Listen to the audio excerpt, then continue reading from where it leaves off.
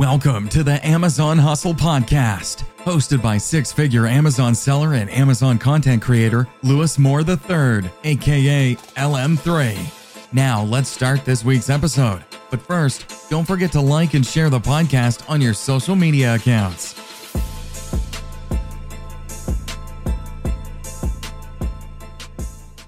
All right, Steve. So can you just tell the people who you are and exactly what it is that you do? Yes. So my name's Steve Rakin, and I've been a reseller for about 9 years. I started flipping items from Craigslist, specifically bicycles, made about $20,000 in sales my first year.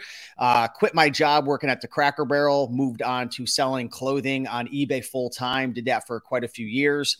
And now I'm a full-time Amazon seller. So I sell a lot of books, board games, DVDs. I go to thrift stores, garage sales, but my number one source right now is eBay to Amazon flips via online arbitrage. Nice. I want to ask you about the eBay to Amazon flipping, but first I want to know, you were a waiter back in 2013. That was 9 years ago, right? Yeah, waiting on tables, delivering pizzas, and I was going to school at the time to be an X-ray technician. Okay, so what was it that got you from being a waiter and being a pizza delivery to flipping bikes on Craigslist? Was it did you get a bad tip, or was it a bad customer and you was like, no, forget this, I need to find something else? What got you into being a reseller? Yeah, so I've always been a hustler in my DNA. I remember being a little kid and flipping baseball cards and Pokemon cards, having a lemonade stand, the newspaper route when I was 18 or 20? I don't know. One of those ages. Time has flown by. I ended up getting arrested I got caught selling weed. And that's when I hit rock bottom, got locked up, was on probation. And I was like, all right, I've got to find a way to let this hustler out legally and ethically by not breaking the law. And, it took me a long time because I started to think this isn't possible. How am I supposed to be a hustler and make money and, not be locked in a cage? Because that's what I felt like, even going to school, working at the pizza delivery job that I had and at the Cracker Barrel. And it all started because I was so desperate. I was looking online for ways to make money.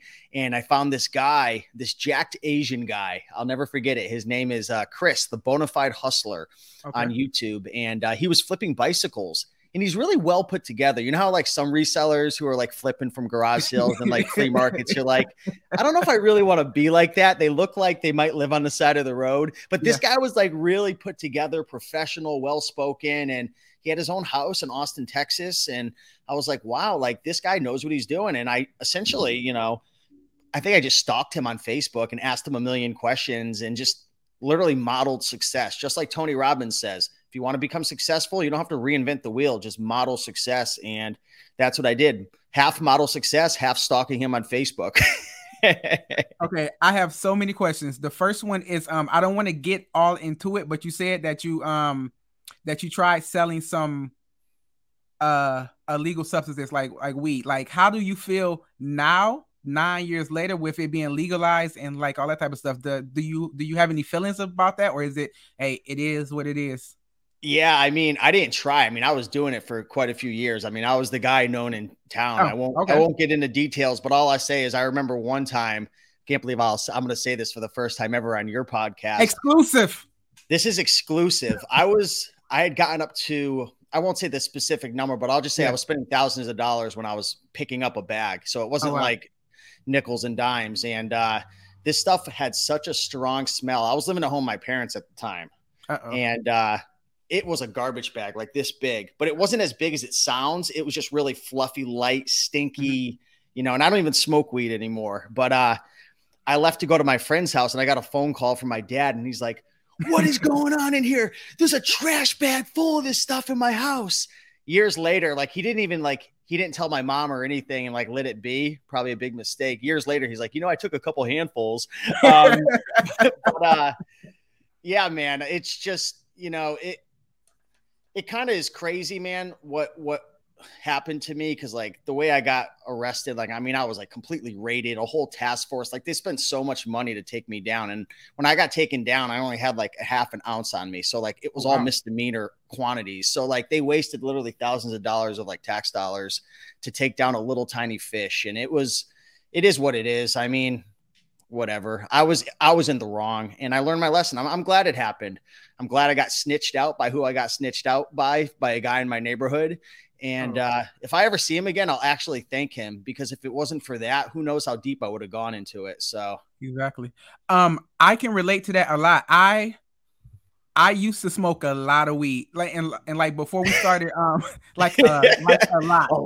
Like I started when I was 11. I didn't like. I tried it first when I was 11, but I didn't really start smoking until I got into high school and kind of had that freedom to like okay, before high school, my mother would drop me off at school and pick me up. But then once I got to high school, I kind of had the freedom to go to school by myself, and I kind of fell into the wrong crowd. Yeah.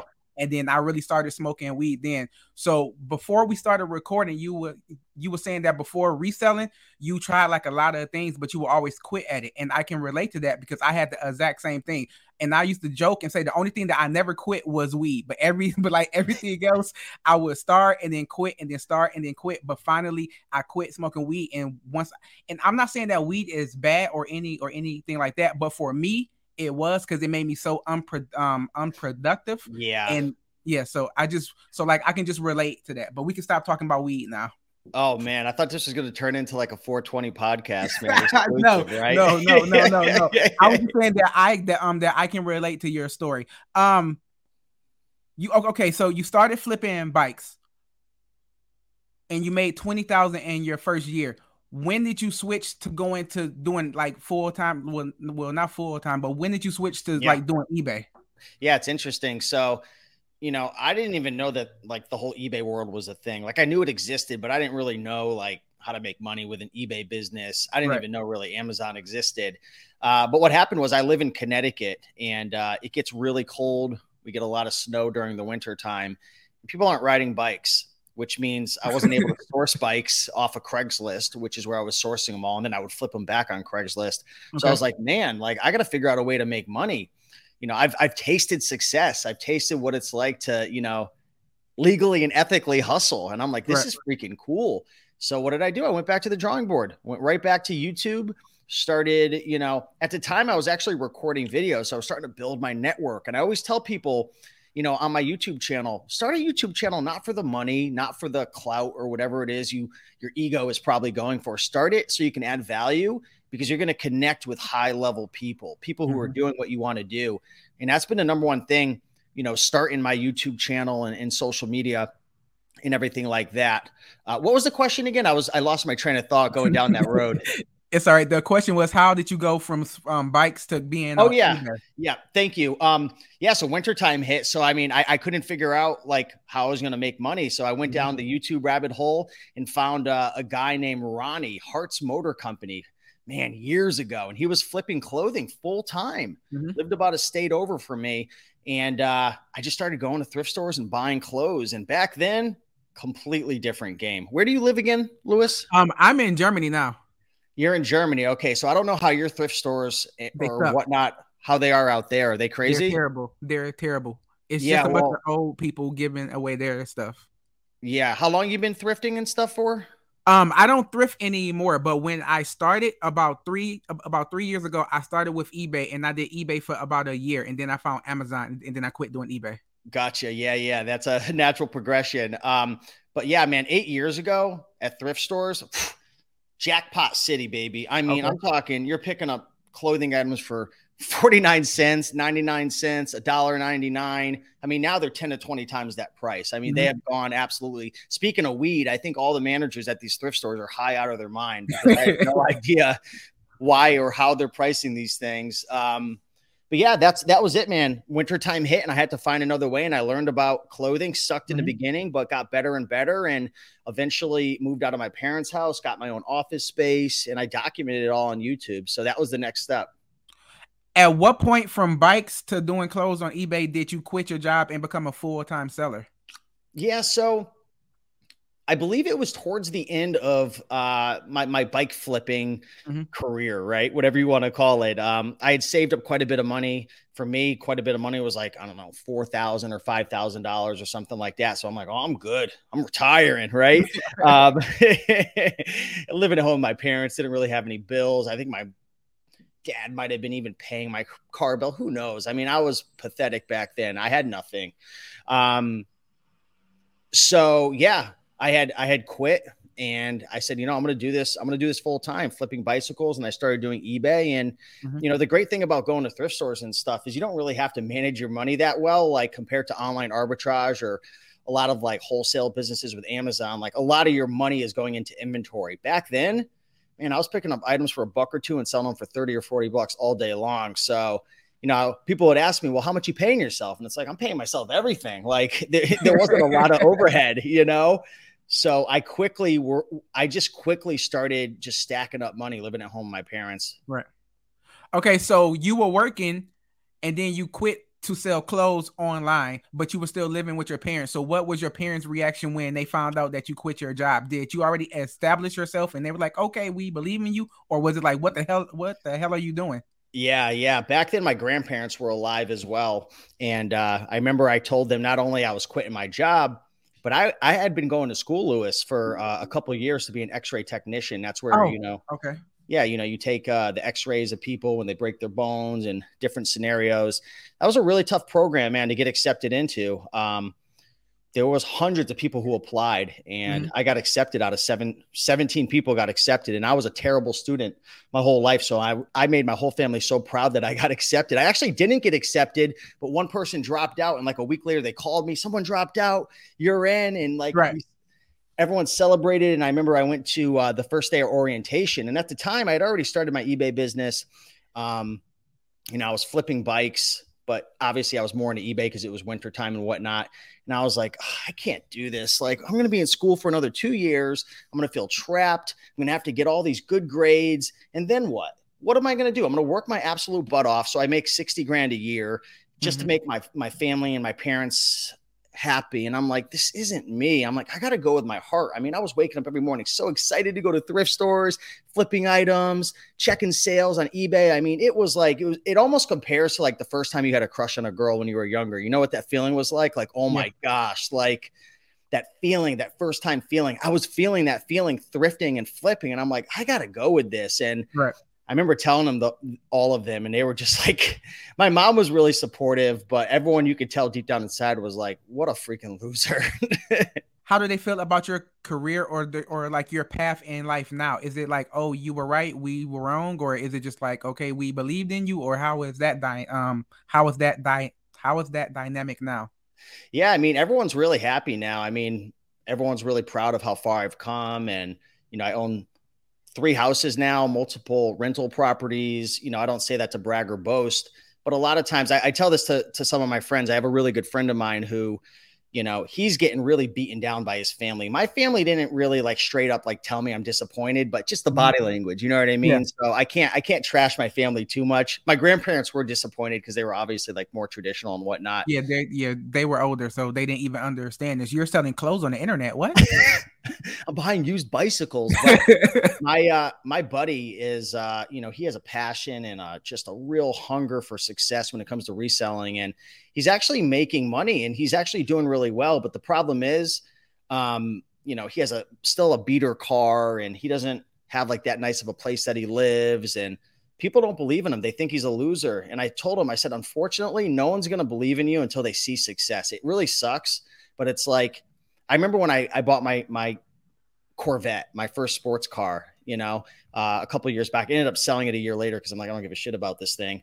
But everyone was like, you made it all of a sudden. I'm like, I've had this money that I've had for years now. I just haven't been showing it off. And like, I got a sports car and like, they finally believe you. So I was telling my buddy, it's like, unfortunately in this world, it's like people don't show you respect until they actually see it. But you don't need to prove yourself. If your money's coming in, if your business is thriving, if you have your freedom, if your bank account feels and looks good, then screw what anyone else thinks. Exactly. Do you think that is a bad thing or that is a good thing? Because I personally think if you had everybody believing what it may sound bad, but if you had everybody on your side, then you wouldn't have that.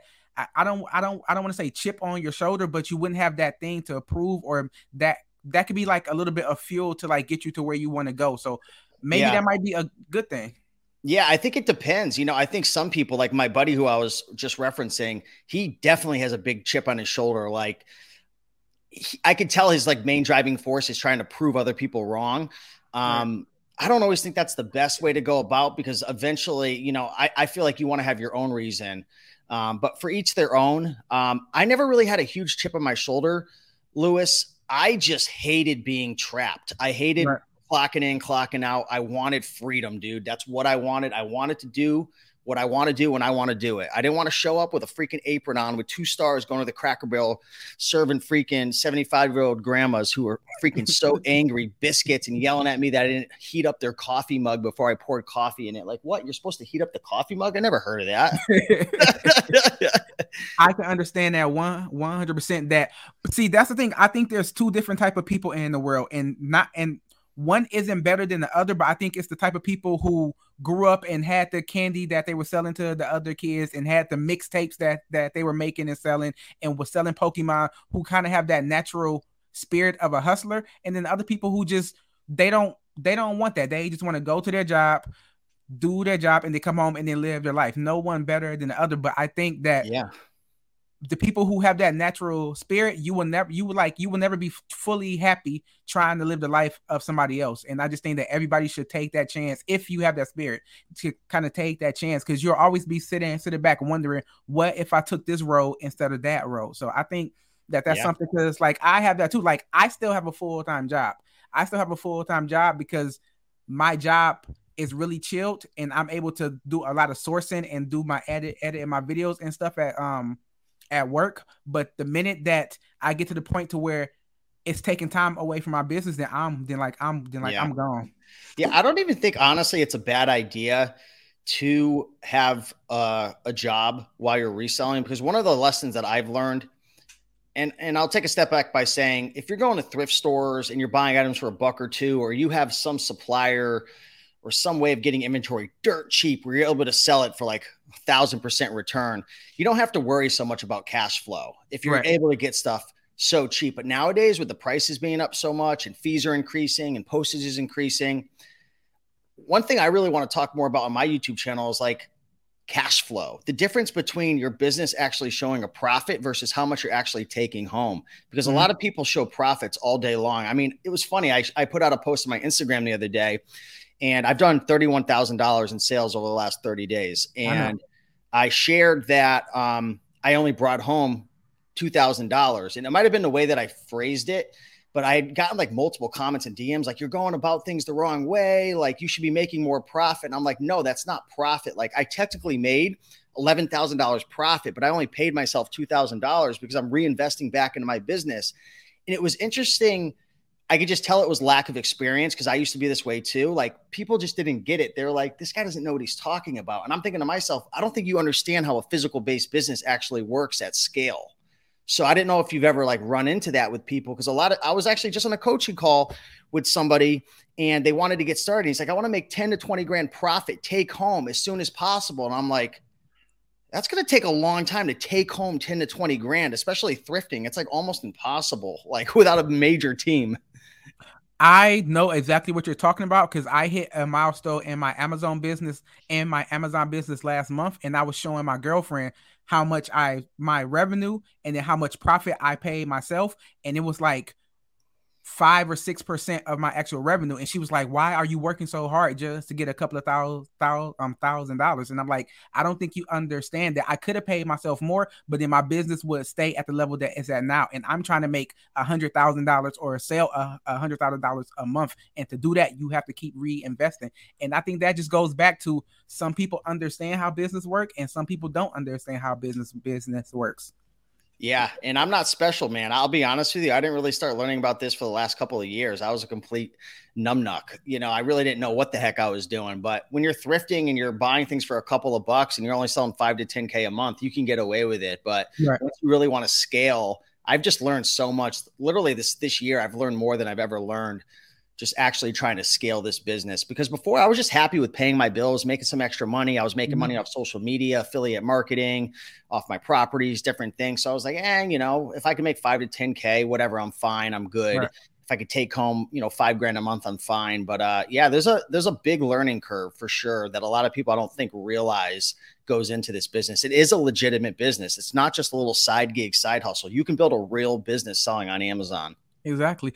So what do you think happened, or maybe happened, but what made that mind switch to where you wanted to, like, because you were already in a good position that are better than like 90% of Americans. So what switched to where you wanted to like take it to the next step and then move to Amazon and start doing $30,000 months and like all that? Like what made what happened? Yeah, I think a lot of it had to do with the pandemic and whatnot, spending a lot of time at home inside. And I just started to miss like the building, like the creation, the strategic, putting a game plan together and actually building a business. Kind of like I remember when I first started my reselling business, like having to learn everything. And I don't know, for me, it's just so much fun to just build something, especially something that I could share with my audience, something that I'm proud of, something that I really enjoy. And I think the big thing was learning about online arbitrage. For years, man, I was making decent money reselling, right, but it was having to go out and physically work hard to find the stuff, source the stuff. And I became a bit discouraged because of competition at thrift stores, garage sales, prices going up, postage fees, everything. It was like, it was caving in. But when I discovered online arbitrage and I really gave it a shot and I learned about the method I'm doing now, eBay to Amazon flips, it's just like, it lit a freaking fire under my ass, man. I don't know what it was. And I don't know if that's ever happened to you where like you're doing well, you're cruising, but like you discover something new and you're like, holy, like I'm excited. And I don't know, my passion just lit up again.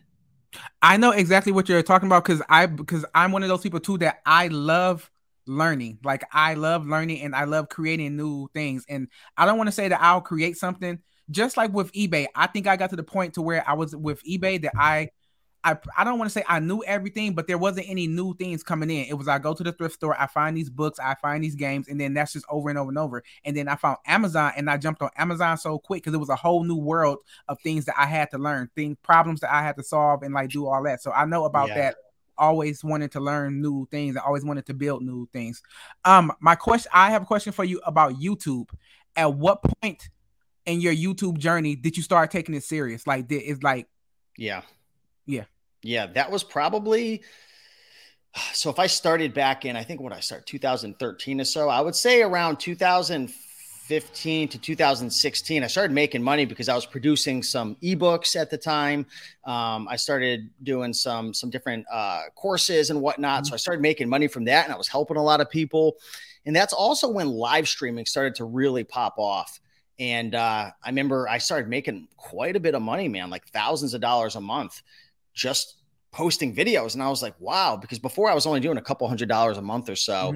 But when the live streaming came about, the algorithm isn't really the same anymore. Right. But back then, man, in 2016, man, the live streams would go viral. Like they would go wild and you'd make quite a bit of money, man. So that's when I really started to take it serious because I'm like, wow, like I can actually make money from this. And a lot of people are opposed to selling coaching or creating products or, selling anything to their audience. And I would like to share a different perspective. I've been, behind the scenes, you were like, is it okay if I call you an OG? And I'm like, I guess so, man. A lot of people are calling me an OG because I've been doing it like pretty much, some of the longest in this community. But I'll tell you, Lewis, 97% of the people who started their YouTube channel back when I did, they're gone. Yeah. Are they bad people? No. Do they love helping people? Absolutely. But what the problem was is they never found a way to be able to help people and also make money because time is money. There's inflation. We all have bills.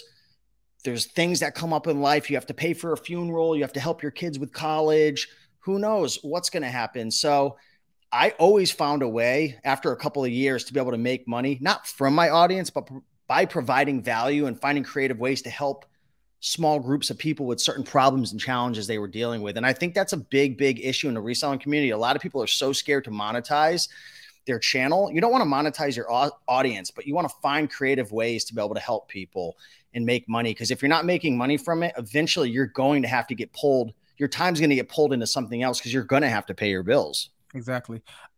That kind of brings me into my next question, which this may be the answer that you already answered already, but what advice would you give for a new YouTuber or somebody who's been doing it for a couple of years? Maybe somebody who has a cool YouTube channel, has almost 3,000 subscribers, and is trying to reach the next level. Like, what kind of advice would you give to that person? Yeah. So are you asking more or less like next level in terms of making money, or next level in terms of reaching more people, would you say? I would say reaching more people, because I believe the more people I reach, then of course my income will like go up with that. Yeah, I would say really niche down, figure out who your core audience is and who you want to help. Create almost like an avatar of who you want to help. That was one of the biggest mistakes I've made over the years, is I went into too many different arenas or too many different topics. And think about it. If you go on to your TV and you're turning on ESPN, what do you want to do? You want to watch sports, right? Yeah.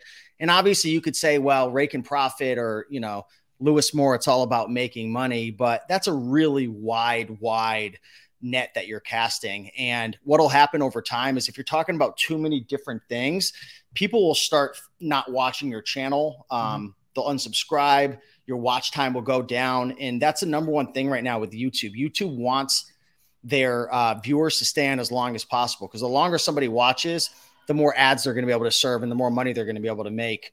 And it's all about time spent on the website. So really figure out who you're serving, what type of content you want to make. And for myself right now, I've been falling in love with Amazon so much, even though I've been selling on it for years.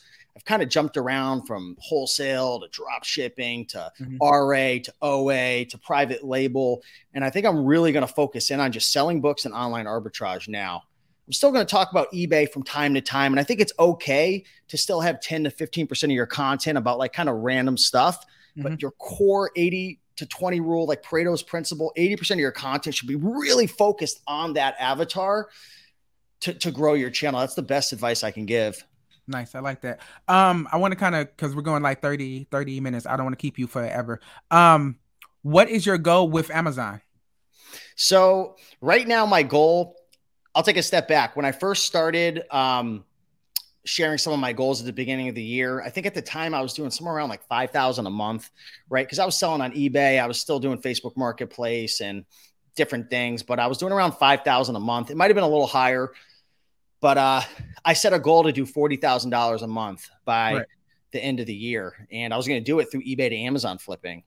And yeah, right now we're at 31. So the goal is to get to 40K by the end of the year. And then I'm going to assess what the next thing is I'm going to do. I'm playing around with a couple different ideas, either scaling with traditional means of online arbitrage, you know, like most people are doing with Nike and Adidas and, you know, different websites.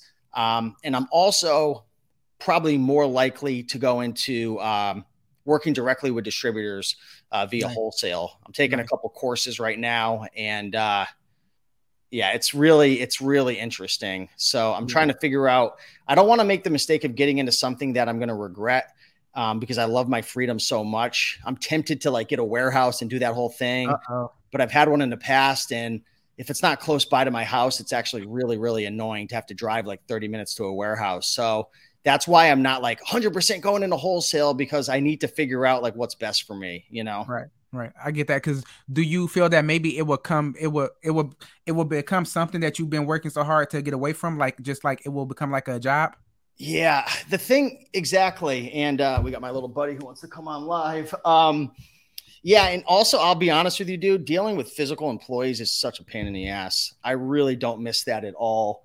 I have virtual assistants that I work with, but you know, they're in the Philippines and I'm in the United States. So it's different. And I don't have to physically be there watching them. And there's, you know what I mean? So I don't know if I want to go the whole warehouse, insurance, big overhead and all that. I mean, honestly, at that point, I'd probably go with prep centers or figure out a different way. So I'm still just kind of going back and forth, like trying to figure out what I want to do, because it's so easy to get excited in the short term. And then you're like, ah, crap. So I want to make the right decision, and I'm not in any rush, man. So I mean, that's good, because you're doing really good now. So you kind of like, you have your next goal coming up. So you kind of have some time to figure out what you're going to do next. Because I've been selling on Amazon for 2 years now. And for a year and a half, I was selling nothing but books. But a couple of months ago, actually, after doing a couple of these podcasts, like most of the people that I interview do online arbitrage. And I was really against online arbitrage before, just because I didn't know nothing about it. But the more people I talk to, the more information I get. And I made and I made the decision a couple of months ago to kind of pivot from doing books to doing online arbitrage. So now I'm learning that now, and like I really enjoy that model much better than selling books, which also is a problem because I always talk on my YouTube channel about selling books, but I'm trying to figure out how to kind of get my content from going from selling books to doing online arbitrage too. So that's kind of where I'm at now. Well, I'll tell you, man, it's such a natural progression. I see a lot of, booksellers moving on to online arbitrage. So I think it's a really good bridge, and it would also be natural for you. That was one of my mistakes I made on my YouTube channel is I just kind of kept doing the same thing over and over again. And while some people will be disappointed that you move and you grow on, if you're growing and you're taking your viewership with you and you're growing, I think people respect that at the end of the day. You know what I mean? Nice. Okay. Last 2 questions, eBay or Amazon? Which one? Amazon 100% right now, man. Okay. My last question that I like to ask guests that come onto my podcast is, do you think a regular person who is just learning about Amazon now, do you think they can actually become a full-time seller and replace their job income with like selling on Amazon? Is that something that's possible, or do you have to be some type of special person or have these special skills or anything like that? Give me a time frame though, and I'll tell you yes or no. A time frame. Okay. Well, see, that's the whole thing. We live in a instant gratification world now where people can't even watch a 15-second video without skipping. So let's say we have a real person who says, you know what, I'm gonna give this Amazon thing 1 year. Can I quit my job in 1 year? Yeah, I definitely think that's possible. 100% for sure within 1 year. But before that, I mean, because remember, like I said, you are going to have to invest a lot of your profits into your business. So I'd recommend work your job while you work your side hustle. Like Gary Vaynerchuk always talks about, like you have to bust your butt when you come home after dinner and work for 3-4 hours and build it up, because you're not going to be able to pay yourself in the beginning if you're really trying to build a substantial business. And don't forget, doing $5,000, say you have to make $5,000 a month to quit your job. That's $5,000 bottom line. Yeah. The average profit margin in a reselling business is going to be somewhere between 20 and 50%, just depending on like if you're on the wholesale side, OA, even less, or you're going to thrift stores and busting your butt, right? So, even if you're going to thrift stores and going crazy, you're going to have to make $10,000 a month, just to make $5,000. And, there's still taxes and different things involved. So you got to build it up. It takes time. Right. It takes time. Okay. I know I said that was the last question, but something popped up that I did want to talk to you. Before I started actually last year, I was about 265 pounds. I'm down to 220 now, which is kind of weird because like I work out 5 times a week now and I lift really, really heavy. So like I'm putting on muscle and losing fat at the same time. So the scale isn't going down as quick as that's like a mind thing basically. But, you talk about your fitness too, because you were like 240 at one time also, right? Yeah. So because the thing I noticed, because we kind of touched on it back in the before we started recording, that there are some resellers, which I'm not talking about anybody, but there are some resellers that fitness kind of takes the back seat because of reselling and like building your own business. So how important do you think fitness is in like being a reseller or just in life altogether? Yeah, I think it's honestly the most important thing. And this is actually something I just put out a video the other day that I gained 30 pounds. So I'm still at like 215. So I'm still down. But for me, it's like at the end of the day, you know what I mean? Like it doesn't matter how much money you have. If you don't feel good, if you're very like right now that I put on 30 pounds, like I'm self-conscious. I can't fit into my clothes as well. My energy's down. When great things happen in life and business, I can't enjoy it as much because like, I think I'm in my head or I just don't feel as good as I used to. So I know what it feels like to be healthy. Like I was 175 pounds about a year and a half ago. And I made a commitment just on my video recently. I'm getting back there. I work out often, man. I'm not playing any games. Like I'm getting back there and I know how to get back there and I'm going to do it. But I think it's the most important thing in the world because at the end of the day, you hear people talk about this when you're on your deathbed. Nobody's talking about how much money you made and how successful you were. It's like, how did you treat other people? Like, if you feel like crap, it's hard to treat people really well and take care of others if you're not taking care of yourself. So I think it's the most important thing. And this is something I'm still working on myself. Like I'm not preaching to the choir because like I've been screwing up like the last 6 months myself, putting work first, and it's just not worth it, man. So I appreciate you bringing that up because it's a good reminder for us all. Exactly. And congrats for your weight loss, man. You lost the weight and I took it and threw it on me, baby. No, you working on it too. I see you up early in the morning inside the sauna and using those dumbbells. So definitely respect. Hey, I'm trying to get to your level, man. So what are you squatting right now, bro? Actually, I just squatted today and I hit a PR. It was 350 today. I love it, man. Yeah, all right. I ain't getting under that bar. I was scared of shit, but I did it. Nice okay, work. Steve. Thank you, Steve. I really appreciate you coming on to episode 10 of the Amazon Hustle podcast, and I really appreciate that. Thank you so much. Where can people follow you at? Yeah, so they can follow me pretty much on all social media at Rake and Profit, YouTube, Facebook, TikTok, MySpace, everywhere. I forgot to say this. .com. .com. All right. Join Lewis every Friday to discuss all things related to running a successful Amazon business, including interviews from other successful 6- and 7-figure Amazon sellers. Subscribe to Lewis's YouTube channel to see the podcast in video format and to learn how to start selling on Amazon.